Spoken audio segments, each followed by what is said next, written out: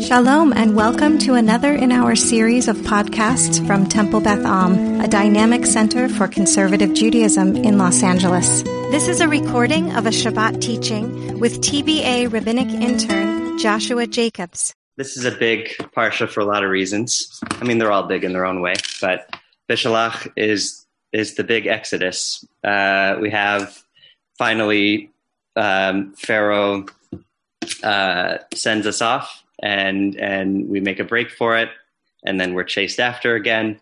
And then we have the climactic moment by Yam Suf, by the Sea of Reeds. And we're between a rock and a hard place where we have the Egyptians pursuing us behind and a big body of water in front. And if anybody ever tells you that you can't find serious humor in the Torah, they're wrong, because one of my favorite moments, Moses looks up to God. I mean, what do we do? And God replies, why are you crying out to me? Go. Which I just think is a wonderful relationship. And I also think says a lot, speaks volumes about faith. So if you were able to print out or access the source sheet beforehand, great. Otherwise, I'll read aloud so nobody's missing it. But I called it Keeping the Faith because it's a great movie, but also I think faith is a really complex and interesting topic, and I think Beshalach has a lot to say about it. So I'm looking forward to presenting some of the commentaries on these verses, and then obviously hearing what you all think about it and your own take on faith. Before I do, there are a couple of people I haven't said hi to yet. Marlon, good to see you. And I think I said hi to everybody else. Brant. Hi, Brant. All right. That covered. Right. So that's how we begin, right? Exodus 14:15. Then the Lord said to Moses, "Why do you cry out to me? Tell the Israelites to go forward." And Rashi's comment on this, Rashi says, "There is nothing for them to do but to journey on, for the sea will not stand in their way. Their ancestors' merits and their own, and the faith that they placed in me, being God, so that they left Egypt will suffice to divide the sea for them." So the first question, I mean, the obvious midrash about Nachshon, but I wanted to bring something a little bit different. So the Rashi here spoke to me. Does anybody have any reactions to what he's saying? Particularly, has anybody ever encountered something in their lives where they actually felt like the faith they had was enough to get them through it, or that that faith somehow miraculously split the sea, burst through the brick wall in front of them? I'd love to hear if anybody has any experiences with that. Gary, do you have something? Nope, he's gone. And also any counter opinions that, you know what, faith is an important thing, but it's also important to be level-headed and rational and not believe that you can defy the laws of nature or gravity or anything like that. Well, 2 weeks before I got married, there was an article in the Times, the New York Times, listing all of the worries that husbands were having before they got married, and I must say that was very reassuring. Marlon and I have been married 54 years, so it's a long time ago, but that was an important act of faith, I must say, that I got through reading the fact that other people were worried. That's beautiful, right? So it's also the perfect example of, leap of faith. You hear that a lot with couples getting married and deciding at some point you have enough information, but you're going to embrace the unknown together, and that's all that matters. So I think this is certainly a leap of faith, jumping into the sea and hoping that you get on dry land together and through to the promised land of a successful and happy marriage. That's great. When you look back at the crossing of the Red Sea, it seems miraculous to us, if you're looking back at it as a historical event. I don't know if it seems so miraculous when you're living through it. I'm just telling you this, even though, because the retelling of a story is different than living through a story. When I was in Wexner with your dad, we had a lot of discussions about miracles. I can't forget the rabbi that was that was speaking to us. But he said something along the lines of, if you looked at Jews like in the 1940s after World War II in the United States, it was a small insular group. Nobody could have predicted where Jews would be at the time that your dad and I were in the same Wexner class. And he said, if you were living through it, you wouldn't see it as a miracle. He said, but if you look back at it now, no one could have predicted in 1946, 47, where Jews would be in the United States in 2007. And he said, the rabbi said, to me, that's a miracle. Every bit as much as like the parting of the Red Sea. And that's an example of just moving forward. You understand? You just move forward day to day, and over a long period of time, it is miraculous, but it doesn't look necessarily like that when you're living through it day to day. That's what the rabbi told me and your dad at that class. Well, I think that's really interesting, right? You seem to be bringing in the important point of perspective, right? That when you're living through something, sometimes it's just sort of the natural progression of things, or, I mean, certainly incrementally, right? It's the whole thing about a frog in a beaker of water, that if you incrementally turn up the heat, it won't know any different, as opposed to if it jumped into boiling water. But I think what you're saying is a little bit different too. And also you seem to be bringing up the idea of everyday miracles, right? If you only think about miracles as being a supernatural splitting of the Red Sea, you miss out on all of the everyday common miracles, which, our tradition impresses on us to appreciate. So yeah, I think those are great points. Hi, Brett. Thanks for joining us. Good to see you. I'll move on here because the next comment is where, for me, the whole conversation shifts. It's from Sforno. And he says, Moses' outcry had nothing to do with being afraid of the pursuing Egyptians. Moses' outcry was one of concern with the people's rebellious attitude, to the point where he was afraid that they would refuse to enter the sea when told. God told Moses that he had no right to assume such a thing, that in fact, he was suspecting innocent people of lack of faith. So what's so interesting to me about this comment is that you might think we're just talking about faith directionally between people and God. But here it now goes more communally. What about our faith in people? And God actually chastising Moses here lightly, but saying, you don't think that the people are going to rise to the occasion? And challenging Moses' leadership here, which I think is really a wonderful move for many reasons. But if you look at the course of Beshalach, you get a ton of the people letting Moses down, right? The people rebel many times in the course of the desert wanderings, and we get a whole handful of them in this parsha alone. So if you're Moses, I mean, you have every reason to lack faith in the people, that they're going to not just want to return to Egypt, or that they would jump in the sea and move forward. But here God is saying, how dare you lose faith in the people? So I wanted to bring that to the group, first of all, because I think it complicates the idea of faith, not just between us and God, but us and each other. And we've all lived through times globally, nationally, personally, where faith in humanity has been challenged, shaken, difficult. So I guess I don't have a question specifically for this, except for if maybe you want to share any reaction, but also a time where maybe your faith in humanity was tried, tested, and maybe validated in a reassuring way. Nobody. We're all a bunch of cynical pessimists. Oh, Marlon, great. We just lived through it. It was as bad as it could be. And yet we managed to. People stepped forward and did what they needed to do to save people. And it ended. And the inauguration came off. I don't know if we're finished, but at least that day is gone. But we couldn't, while we were living through it, we couldn't know it was going to end. Anybody would do the right thing. That's beautiful. Oh, did I cut you off? Go ahead. Yeah. Thank you. Yeah, absolutely. Right.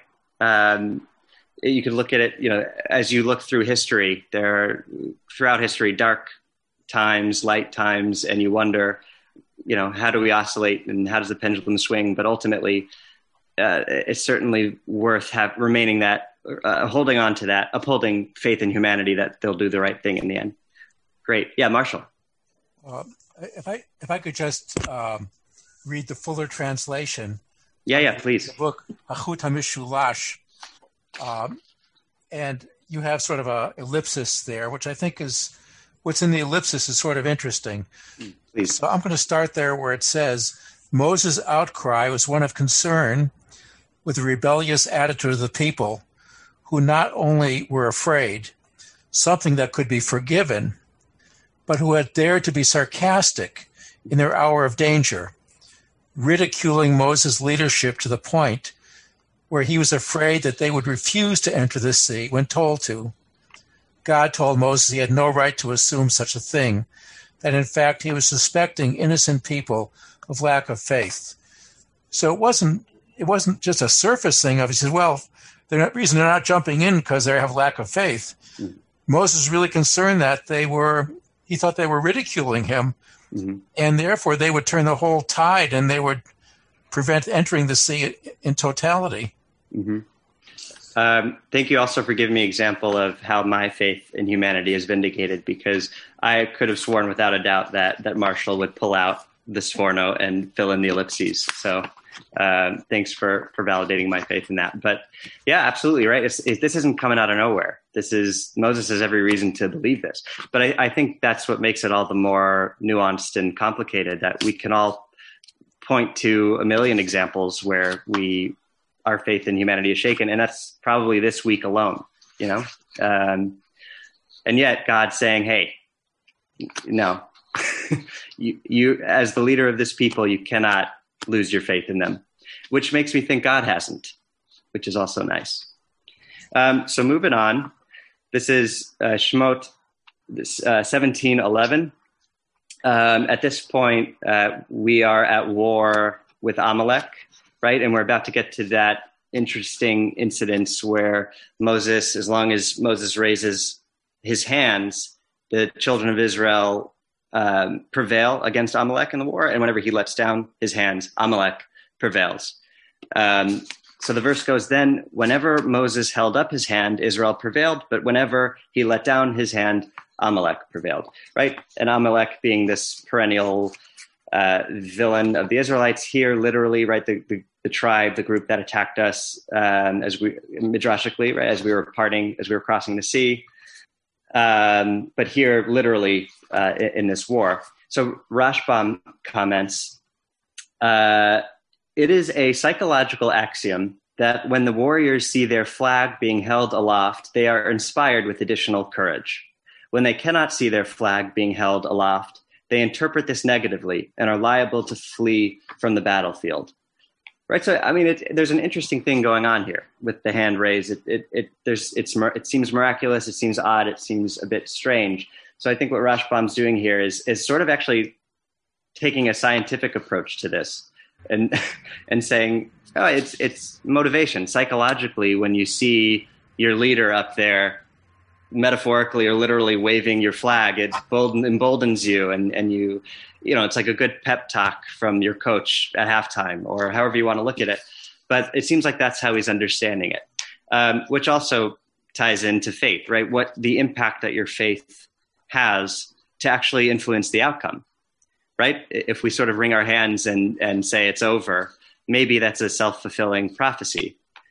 But if you, even though it's difficult, if you can maintain that faith, it actually could influence the outcome.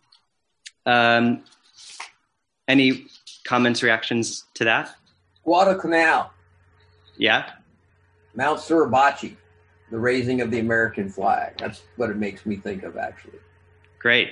Right. Absolutely. Another great historical war example, and a literal raising of the flag that goes down in history, that famous photo, which speaks volumes, right? That picture is certainly worth 1,000 words, but one of them might be this faith. And also it's sort of to tie in, I think, with what Marlon was saying too, the idea of the flag too, and all the faith you pour into your country and what it can be. There's a lot of idealism, I think, in that moment. Great. So let's move on. This is the last comment I wanted to bring, and then I'll open it up for more discussion. This is from Chizkuni, and he's commenting on this incident as well, with Moses struggling to keep his hands raised. And Moses' hands became heavy. This is what he's commenting on. It was tiresome for Moses to have to stand all day long. Aharon and Hur provided a stone for Moses to sit on, and they supported his arms from either side so that he could keep holding his staff aloft. All of this was necessary in order that the people would not become demoralized. Right? We sort of talked about that. The expression emunah, which means faith, but I'll return to that in a second, describes anything that does not weaken or decrease in size when remaining in the same position for a long time, such as from morning to evening. Eventually, both of his hands had become too heavy for him to keep aloft without someone supporting them. In the Midrash, we find the following interpretation. Moses called on the combined merits of all three forefathers to reinforce his prayer. So it's a long comment. There's a lot there. But particularly, Chizkuni is picking up on the word emunah, which you can see in the biblical verse, right? Let me scan for it. But at the very end, umizeh echad, okay, vayhi yadav emunah ad boa shemesh. So it's actually referring to Moses' hands being emunah, being this like firm, undecreasing, undiminishing stance, which I think is a beautiful way to look at faith, right? To visualize it as this firmness and stance. But it's also realistic, right? This isn't just Moses having no trouble raising his hands and Israel prevailing. There are times that weaken him. There are times where his hands threaten to fall, and he needs Aaron and Hur and the rock he sits on to support him. So I wanted to pose that and see people's reactions. Is that a helpful image for faith and what it means to you? And what does it mean to need support in your faith? I think it sort of ends on a beautiful note there, that we all need other people. We need other sources of support to keep our hands up when they threaten to fall. And I also think the rock image is interesting because Chizkuni and then earlier, I think it's Rashi at the very beginning, both invoke the merit of the forefathers and foremothers. So here too, it's saying, right in the beginning, Rashi says the sea will part because of your own faithfulness in leaving Egypt, but also because of the merit of your forefathers, right? God and foremothers. God will remember how much God loved our ancestors and will benefit from that zchut, from that merit. And then here again, Chizkuni is also saying Moses invoked our ancestors for support in this moment when he needed faith. So there's a lot to comment on there. And yes, Mara, please. So what it makes me think of is, clearly the interdependence of one another, and, clearly within Judaism in the sense of community and the need for support and interdependence. So that's what that speaks to me. And it makes me think of one of the lines from Biden's inaugural speech where he said, sometimes we lend a hand and sometimes we need a hand. And so to me, that's what this is also saying, literally and figuratively in terms of the hand. So. Thank you. Yeah, I think that's beautiful. And you sort of first mentioned community, and then also in referencing the inauguration as sort of the larger community nationally. But right, like within our own Beth Am community, I mean, in my own head, I can think of many, many examples of times where I've leaned on this community to help me through this pandemic and otherwise other issues, and how many times I can only hope, if in any measure at all, I've been able to lend a hand, like you're saying, and help facilitate that community as well. And then nationally, and that his line in the inauguration speech too, absolutely right. To understand our role in both ways, that we're there to give a hand, and also there's no shame in asking for help. Any more thoughts? I say, isn't it nice that Judaism's not based on the single person of faith? Mm.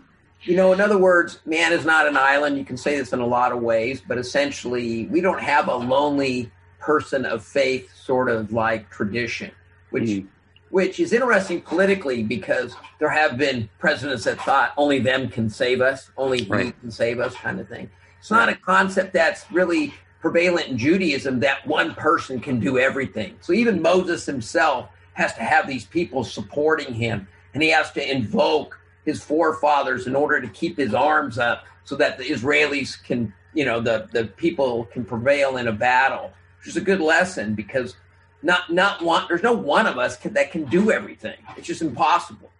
And it's arrogant to think you're that one. So, you know. Absolutely. Even Moses, right? Who we put on this rock or this pedestal. Right. Yes.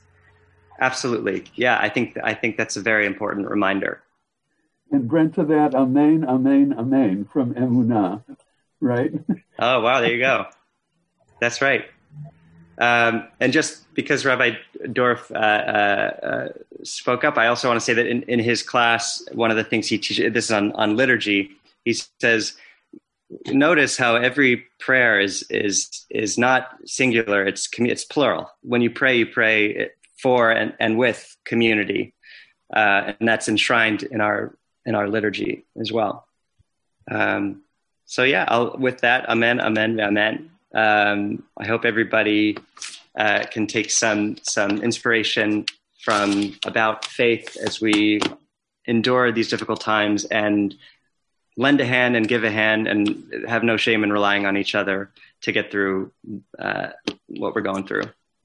You have been listening to another in our series of podcasts from Temple Beth Am, a dynamic center for conservative Judaism in Los Angeles. If you enjoy these podcasts, we invite you to write a review on the Apple Podcast site or wherever you get your podcasts. For more information about Temple Beth Am Los Angeles, go to tbala.org.